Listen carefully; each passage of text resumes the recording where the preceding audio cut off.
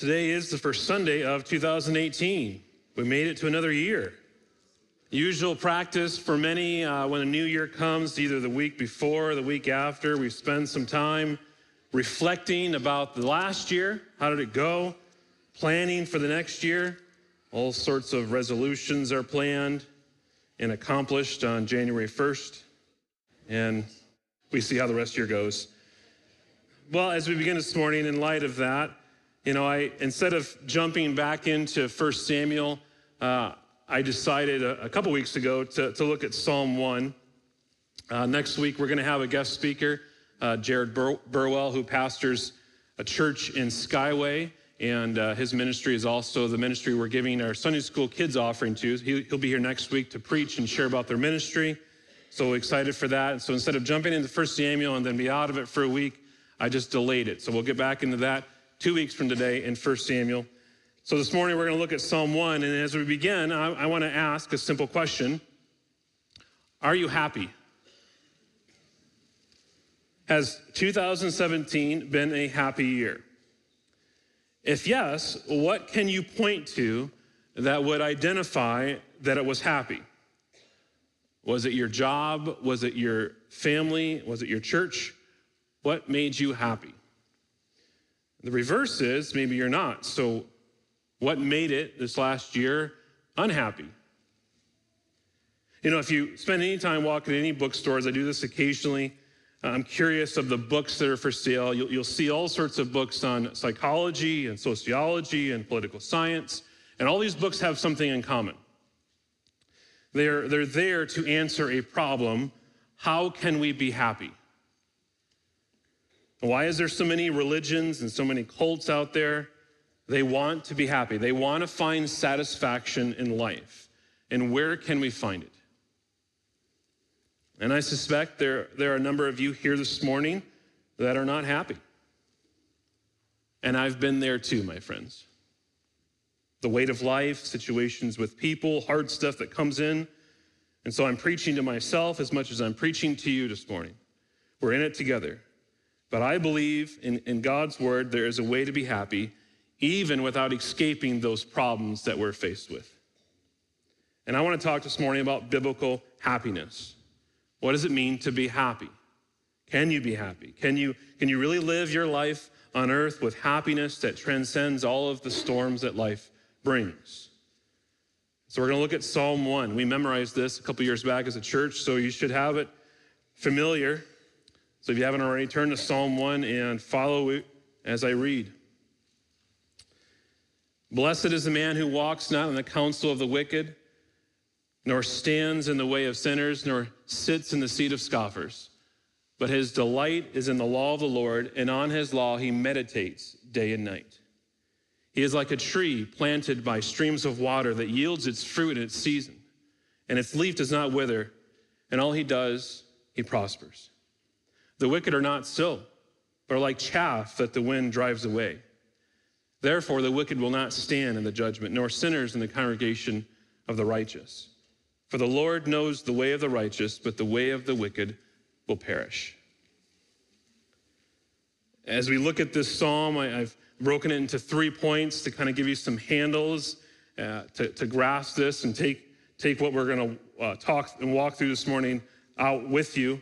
So 3 points that I want to cover this morning. First, happy people don't follow the world, but find pleasure in God and his word. First, happy people don't follow the world, but find pleasure in God and his word.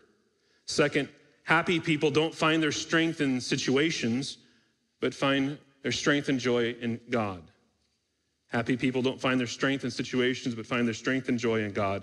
And 3, happy people don't seek happiness, they seek God. Happy people don't seek happiness, they seek God. Simple statements that I'm making. I want to spend the next 40 minutes to unpack each one of these and give you some application for your life. And so I want to pray and dive in. And so you pray for me, I'll pray for you, and we'll start. Father, we thank you for this morning. We thank you that we can come together as the body of Christ, as the family here. And I ask that you would help your children here seated to help them understand your word, that you would be their teacher and their guide, that you would speak to them that you would encourage them, you would convict them if needed, you would bring change to their lives. God, I pray that you'd use me to do this in your behalf. May you receive all the honor and glory if it will happen in this place. For I ask it all in Jesus' name, amen. Before we dive in, though, I need to set a clear definition of what happiness is. I mean, it says right off the bat there in Psalm 1, blessed. What does that mean? John MacArthur defines it as from the perspective of the individual, it's a deep-seated joy and a contentment of God. And the Hebrew Dictionary of the Biblical Languages says that it's a heightened state of happiness and joy, implying very favorable circumstance and enjoyment. How would the world define happiness? Well, most of the world wouldn't need a definition because for them, happiness is a feeling. It's a feeling. It's a euphoria. It's an excitement. It's something that happens. It's something that comes and something that goes. But for the Christian, happiness is more. Happiness is joy. It's gladness. It's blessedness. All these terms equal with happiness. Biblical happiness is deeper than a feeling because feelings come and go. Biblical happiness transcends this world and all that it has to offer. Biblical happiness is deep-seated joy because we remember who we are and what we're saved from. We're going to unpack this as we go through. So I hope that whets your appetite as we dive in. So first point, happy people don't follow the world, but find pleasure in God and his word. The psalmist says, again, Psalm 1 and verse 2, blessed is the man who walks not in the counsel of the wicked, nor stands in the way of sinners, nor sits in the seat of scoffers. Let's pause there. There's a lot in this verse. It's verse 1. But he begins right away as pointing to this blessed man, a happy man. And a happy man will not be like the world. A happy Christian will not live on the advice of the wicked, or will they live like the guilty, or even join with those that mock God. In verse 1, it's talking about the intellect and the behavior of a happy person. The Christian doesn't run to the world to solve their problems. The Christian doesn't turn on Oprah to find hope in their life. Why? Because the Christian knows that there might be a bit of truth there, a speck of good instruction, but it's not the truth. That's only found in Scripture. 2 Peter 1:3 says, his divine power has granted to us all things that pertain to life and godliness through the knowledge of him who called us to his own glory and excellence. And this verse is true. The Scriptures are enough. But what happens all too often is that we seek to abandon the Scripture and hope that the world can help us. It cannot give us the help that we need. It cannot give us hope. And I've given my adult life to the ministry of the church, and there hasn't been a problem too complex that the Bible can't speak to. The happy person doesn't walk in the counsel of the wicked. They don't seek the world for the answers to their problems. The happy person also doesn't stand in the way of sinners. This is talking about the behavior of a happy person, a Christian. The Christian doesn't follow the path of sinners. They aren't entertaining the idea. They don't stand with sinners. And there's a third step downward, is that the happy person doesn't sit in the seat of scoffers. And in Hebrew language, where you sit is where you belong. You know, if you sit with men in that culture, you become like them. And we know of this to be true in some context in our culture today, right? How many of you remember high school? In the lunchroom, right? Where you sat, said something about you. The cheerleader sat over there, smart kids over here, the jocks over here. And where you sat, you belonged to that group. You were with them. Maybe you didn't want to be with them, or you were part of it, but you were there, you were sitting with them. And he says here, the Christian doesn't sit with scoffers, because scoffers mock God. They mock the church. They mock Christianity. So the blessed man, the happy one, the Christian does not follow the world, but they find their pleasure in God and his word. And in verse 2, he says, but his delight is in the law of the Lord, and on his law he meditates day and night. The Christian delights. To delight means to enjoy, to find pleasure, to wallow in, to relish in, to love. And the Christian takes pleasure in reading the word.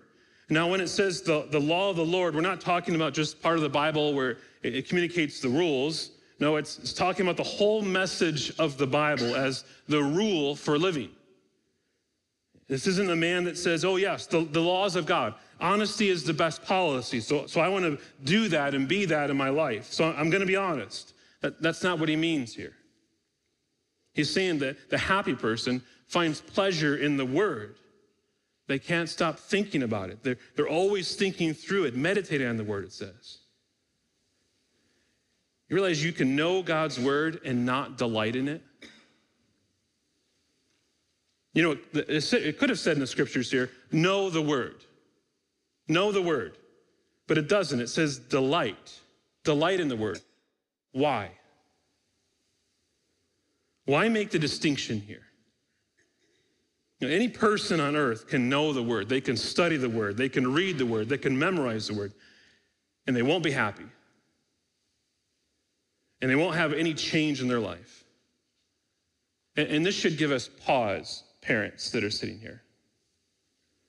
Because we want our kids to know the word, right? Can I get an amen there? We want them to memorize it. But if all we do is hold up the word for them as a task to be completed, then we are no different than Satan. That's strong words, Jeff. You know that Satan knows the Bible. He knows the word. He knows more of the Bible than you do. In fact, I heard this weekend, Satan has had more theologically accurate thoughts about God in the last 24 hours than you will have in your entire life. What do you think of that statement? Do you believe it? I believe it. Because Satan is incredibly intelligent, brilliant, in fact. He knows God. He knows all about God. But Satan hates God. He hates his word. He doesn't delight in the word.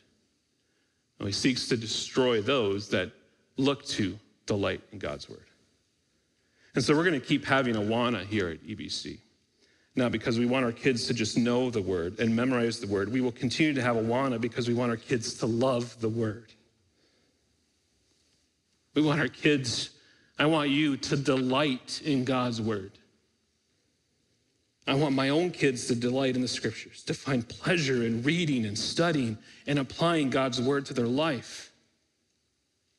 It's not enough just to know the word. We have to delight in it. We have to take pleasure in it. And how do you learn to love and delight in the word? He says here, you meditate on it. Now, what does meditating mean here? Well, if you look up the word meditation, you will find the word rumination. Rumination is a farming term, and it relates to a cow chewing its cud. Cows eat grass, they chew it up, and they swallow it, but they're not like humans, because once it hits the first compartment of their stomach, it stays there for a little bit and soaks up all the acids and chemicals. And this is the good part here. It comes back up after a period of time into their mouth. And what does the cow do? Chews on it more. Chews on it a lot to get more out of it. And at this point, it tastes a little different because it sat some time in their stomach, comes up, and they do it again, and they do it again. Good word picture for you, right? Chew on it, back and forth, back and forth. It happens multiple times until it's fully digested.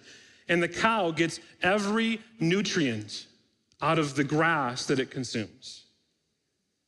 That is the picture of meditation. We chew on it, and we chew on it, and we take it in, and we dwell on it, and we think through it, and we try to memorize it. We want to make it our own. And I've heard many say they struggle to read the Bible on a regular basis, and I think one of the problems is they don't understand how to meditate on the word. And so kudos to all of you that started reading Genesis 1:1 on Monday. Beginning a Bible reading plan is good, but we need to meditate on the word. We need to ruminate on God's word. Happy people are those that are meditating and then delighting in the word because it's steady, because it's consistent. The word doesn't fluctuate. It's not like our news. We have so much news. And I read yesterday that the news of Abraham Lincoln being shot took 5 days to reach Louisiana. And we can get news about the stupidity of man in seconds.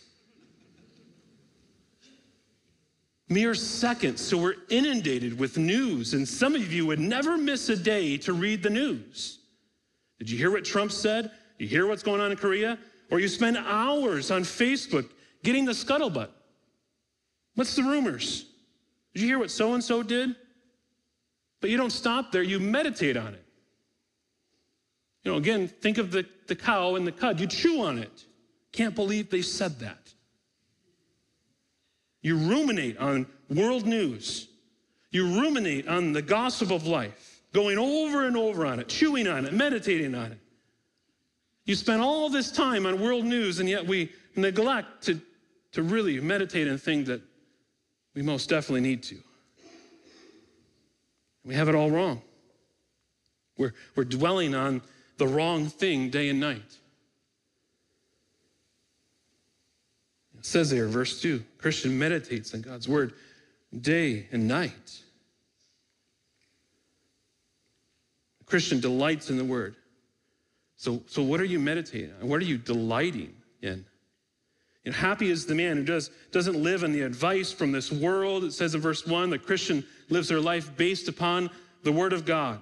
And happy is the man that doesn't stand in the way of sinners. He doesn't mingle his life with them. He doesn't spend all of his leisure and all of his time with them, whether that's in the flesh one-on-one or if it's on the screen. Happy people don't find their enjoyment by watching sin on TV. Do you know this, friends? Don't be foolish enough to say it's just fiction, I can walk away. If your eyes and heart are consuming it, you're standing with sinners. Don't, my friends. Happy is the man who doesn't sit with those that mock God, who define their life with those that are against who God is and what Christianity is. And happy people, they don't shun sinners. It's not like you should run away from unbelievers, huddling in a corner, refusing to talk to anyone that's not a Christian. That's not what the psalm is saying. Happy people will have friendships, and they'll have friendships with unbelievers, but they won't be companions with them. Scriptures say, don't you know that friendship with the world is enmity with God? So happy people don't follow the world. They find their pleasure in God and his word. Second, happy people don't find their strength in their situations, but find joy in God. Real happiness, Christian happiness, is not a superficial happiness. It's more. Verse 3 and 4 tell us of the happy person. It says, he is like a tree planted by streams of water that yields its fruit in its season, and the leaf does not wither. In all that he does, he prospers. The wicked are not so, but are like chaff that the wind drives away. Now think about this metaphor for a moment. A tree. We know about trees, right? I have some trees at my house. My neighbor actually has trees in the back of their house. They can see it from my backyard. There's something incredible, important, and yet incredibly simple to understand about this metaphor. And that trees are subject to the seasons. Right now, it's not very fruitful. Trees in my backyard and my neighbor's backyard actually just stand there. They just exist. It's not blossoming, it's just there. It's still alive, it's still going strong, it's towering, but it's not progressing right now. These trees are subject to seasons, winter and summer. It's not always producing. It's not always productive. These trees that I see are not always looking green. The leaves don't always stay. They fall off. Fall into my yard and I need to rake them up. But look again at this tree in verse 3. This tree is planted by streams of water. This tree's roots are planted by a riverbank. This tree has constant access to the waters, even though the seasons come. Even though droughts come, it's still connected to the stream of water. So this is the image that's presented, but why? Friends, happy people don't find their strength in the situations. They find their strength and joy in God. And we mistakenly think that we should find our joy and happiness in situations, that we should find our joy and happiness in circumstances. We begin to think that we can find our happiness on the outside. And if you think you can find your happiness on the outside and what comes to you from outside the world, then you'll screw it up. You will eventually be disappointed, because real happiness is not found on the outside, it's found on the inside. It's where your roots are planted. Now listen, if you get anything from this sermon, you need to understand this, friends. Your happiness does not consist in what happens to you, but in what you are in. Some of you are trees planted by streams, and yet others of you are planted out in an open field with no water in sight. And those that are planted by streams receive nutrients and strength, and your roots go deeper and deeper when the droughts come. Strength comes from the inside. But those of you that are out in the open field, you depend on what comes from the outside, what falls on you, what comes to you from the world. And a Christian is someone who has been planted and rooted in something besides him or herself. A Christian is someone who has been planted and rooted in something besides him or herself. And the Bible talks about new birth. Back in 2 Peter, again, in verse 4, it says, by which he has granted to us his precious and very great promises, so that through them you may become partakers of the divine nature, having escaped the corruption that is in the world because of sinful desires. Something has been planted into us, and we're now partakers of the divine nature. We are now rooted in God, not in this world. But not everyone's planted in God. Verse 4 says, the wicked are not so. They are like chaff that the wind drives away. A Christian is not like chaff that has no root. But unbelievers are. They're compared to the worthless chaff, which in the process of winnowing grain was blown away by the wind, and after the cut of grain stalks were trampled and crushed on the threshing floor, they were pitched into the air by use of a winnowing shovel, and the grain fell to the ground, and the chaff or the straw was blown away. The tree is planted, and the chaff blows away. Two distinct things. One is a Christian, the other is not a Christian. One is rooted and growing and experiencing real happiness. The other is fleeting, dying, and experiencing hopelessness and misery. Do you understand this, friends? A Christian is someone who has been planted and rooted in something other than himself. They are rooted in God. But yet there's still more in this verse. Because there are some that think that Christians don't experience trauma in their life, that they don't suffer, that they only experience their best life now. And that's a damnable lie. James 1 says, count it all joy, my brothers, when you meet various trials. 1 Peter 1:6, in this you rejoice, though now for a little while, if necessary, you've been grieved by various trials. We will be grieved by various trials. We will mourn. But it doesn't say you used to rejoice and now you grieve. No, it says you rejoice and you grieve. And how does this make sense? This metaphor right here in the text, the tree is planted and goes through seasons. There's a drought. There's a tough season. The tree doesn't die. Its roots are in something, deeply connected to something, to someone. You see, there are people in this world who come to you in the midst of a trial and say foolish things like, don't let this get to you, be happy. And I'll be blunt this morning, that's unbiblical advice. It's unhealthy. Because if you see a Christian going through terrible tragedy with no tears, no mourning, no grief, it's not because of God's peace. You're probably brainwashed in some way. Because you can be grieving and be happy at the same time. And I know this sounds contrary, friends, but it's biblical. The tree, when it's going through a season of dryness, has to pull out of the depths that its roots are planted in.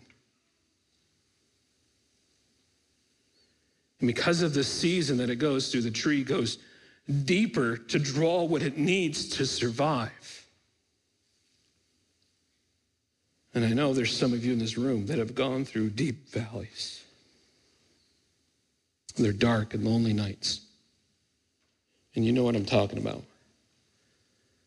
It's hard to explain to those that are outside of the faith, because there's nothing like it on this planet, to rejoice and to have joy and happiness in God in the midst of suffering. There's something about a drought, about suffering and fruitlessness in your life that makes you, if you're a Christian, put your roots deep down in Him in a way that you never did before. See, when I talk about happiness, when the Bible talks about happiness, it's not a superficial happiness. It's not a silly happiness, a simple amusement. No, it's a joy that's substantial. It's deep within us. And those of you that experience this know what I'm talking about. You're suffering, a tragedy has come to you, and you know you need to put your roots deep down in Him. And suddenly you realize that the pain doesn't flee, it doesn't vanish. The grief doesn't necessarily evaporate, but an overwhelming joy and glory comes. And in that moment, you experience grief and joy at the same time. And friends, this is the Christian life. And the Psalms are full of this. David, as he's in the wilderness, running for his life, cries out to God in Psalm 63. "Oh God, you are my God. Earnestly I seek you. My soul thirsts for you. My flesh faints for you, as in a dry and weary land where there's no water. So I've looked upon you in the sanctuary, beholding your glory and power, because your steadfast love is better than life. My lips will praise you. So I will bless you as long as I live. In your name I will lift up my hands. My soul will be satisfied as the fat and rich food, and my mouth will praise you with joyful lips. When I remember you upon my bed and meditate on you in the watches of the night, for you have been my help. And in the shadow of your wings I will sing for joy. My soul clings to you, and your right hand upholds me."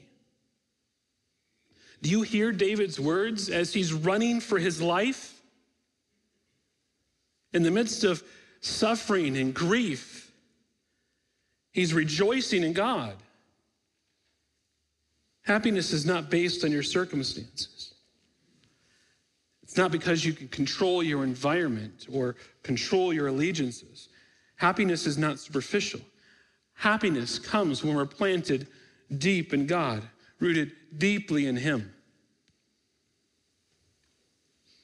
So happy people don't find their strength in their situations. They find their strength and joy in God. Last, happy people don't seek happiness. They seek God. Biblical happiness can't be found on your own. Happiness is always found as a result of seeking something more than happiness. When you see the word blessed or happy in the scripture of a man, it doesn't say that blessed man is a happy man because he's seeking happiness. It doesn't say that. There's always more. Blessed is he who trusts in the Lord. Blessed is the one whose transgression is forgiven. Blessed is the poor in spirit. There's a lot there throughout Scripture. There's something more. It's not the pursuit of blessedness. It's not the pursuit of happiness. So coming back to the one I just read, blessed is the one who trusts in the Lord. So should you seek happiness or should you trust in the Lord? See, if you seek happiness more than trusting, you get nothing. If you seek to trust God, you get both. What are you really living for? When we search for happiness, you'll experience unhappiness. You'll have anxiety. Why? Because you're trusting in something other than God. Why is it sometimes you shy away from conflict? Why is it that you have standards, but sometimes you must break them? Why is it? Because unless God teaches us from his word, our natural tendency is to seek our own happiness first and foremost. You say, I believe in honesty. I believe in purity. I believe in integrity. Those are principles of my life.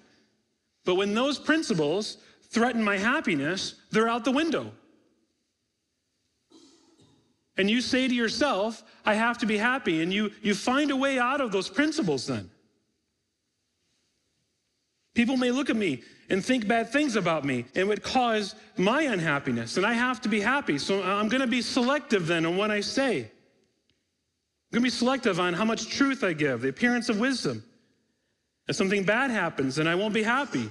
So I need to protect myself, and I want to protect them. I want to protect their happiness. For those that are here in sinful relationships, and you know purity is right, living righteously, but you might lose them. And, I might lose the girl. I might lose this person, and I don't want to lose them. I want to be happy. And see, friends, you've chosen happiness over obedience. You've made happiness your top priority, and you want to be happy. And the Bible tells us over and over again that we have this tendency to look out for ourselves more than anything else. Scriptures say if you seek happiness more than anything else, it will elude you. You have to seek God and God alone. And then apply it to every part of life. If you make a happy marriage your first priority, you will never have it.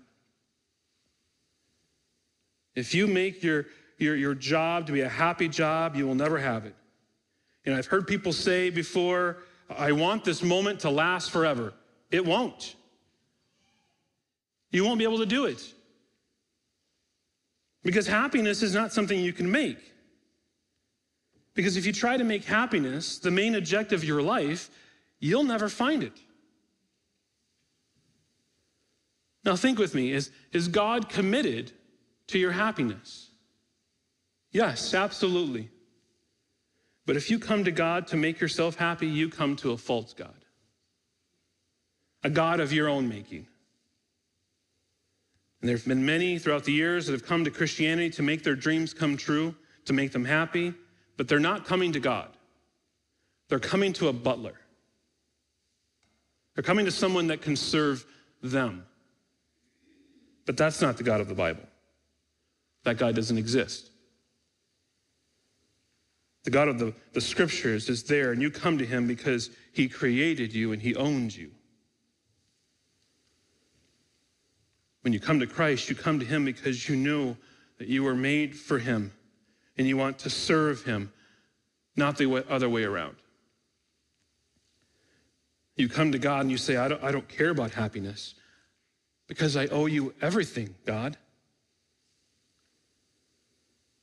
But there are some that come to God and say, I want God, but I also want much more. And so you either say to God, I owe you everything, you owe me nothing, or you say, I come to you now and you owe me a lot. And how do you know which one you've chosen? It's when troubles come and you say, what's the point to go to church? What's the point to read the Bible anymore? What's the point? Because when you come to God in hopes of happiness, your number one priority is happiness. And what you need to understand and grow in and realize is that when you come to God to love and serve him, you get happiness.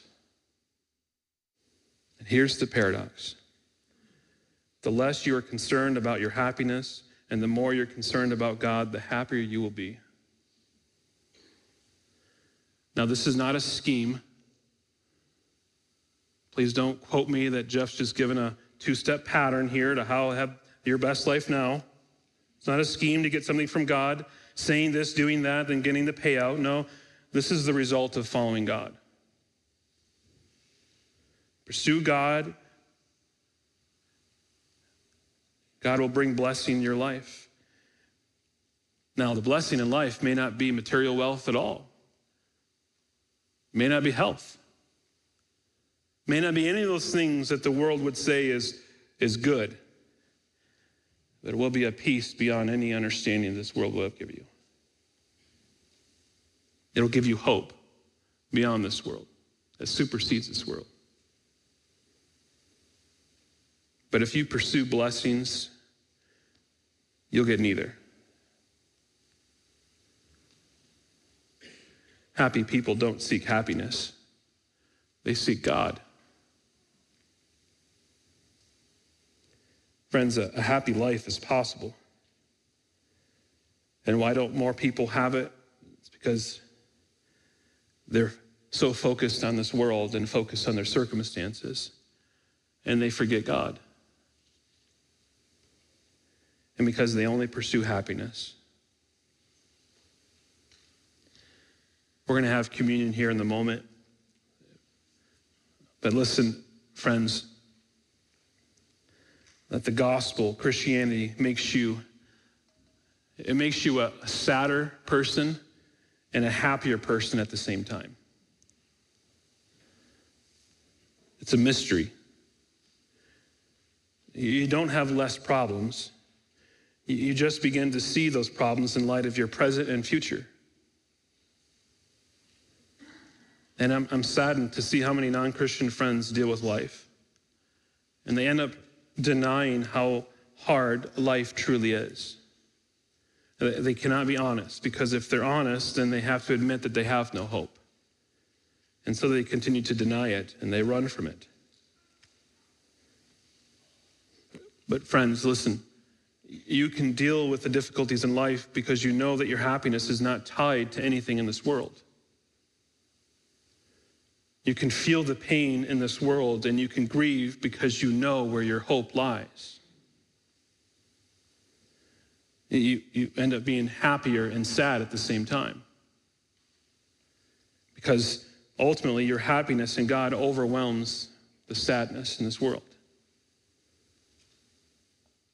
That's the Christian life, and it only comes by remembering who you are. It's rehearsing the gospel every day. So you can be a happy Christian, a blessed Christian. It's possible. Don't look at your circumstances. Look directly at Christ. Remember that he saved you, that he's keeping you. And delight in the word. Meditate on the word. Chew on the word day and night. And in this way, we will live a blessed life. And as we go to the Lord's table this morning, the bread and the cup are a visible representation of the gospel. So would you join me as I pray? God, I thank you that we can come to this table this morning knowing that you've done it all to accomplish salvation for your people. Thank you that we can join together with other believers and remember Jesus' sacrifice for us on the cross, that he took our place, he took our punishment. Thank you for being the gospel for us, Jesus. Amen.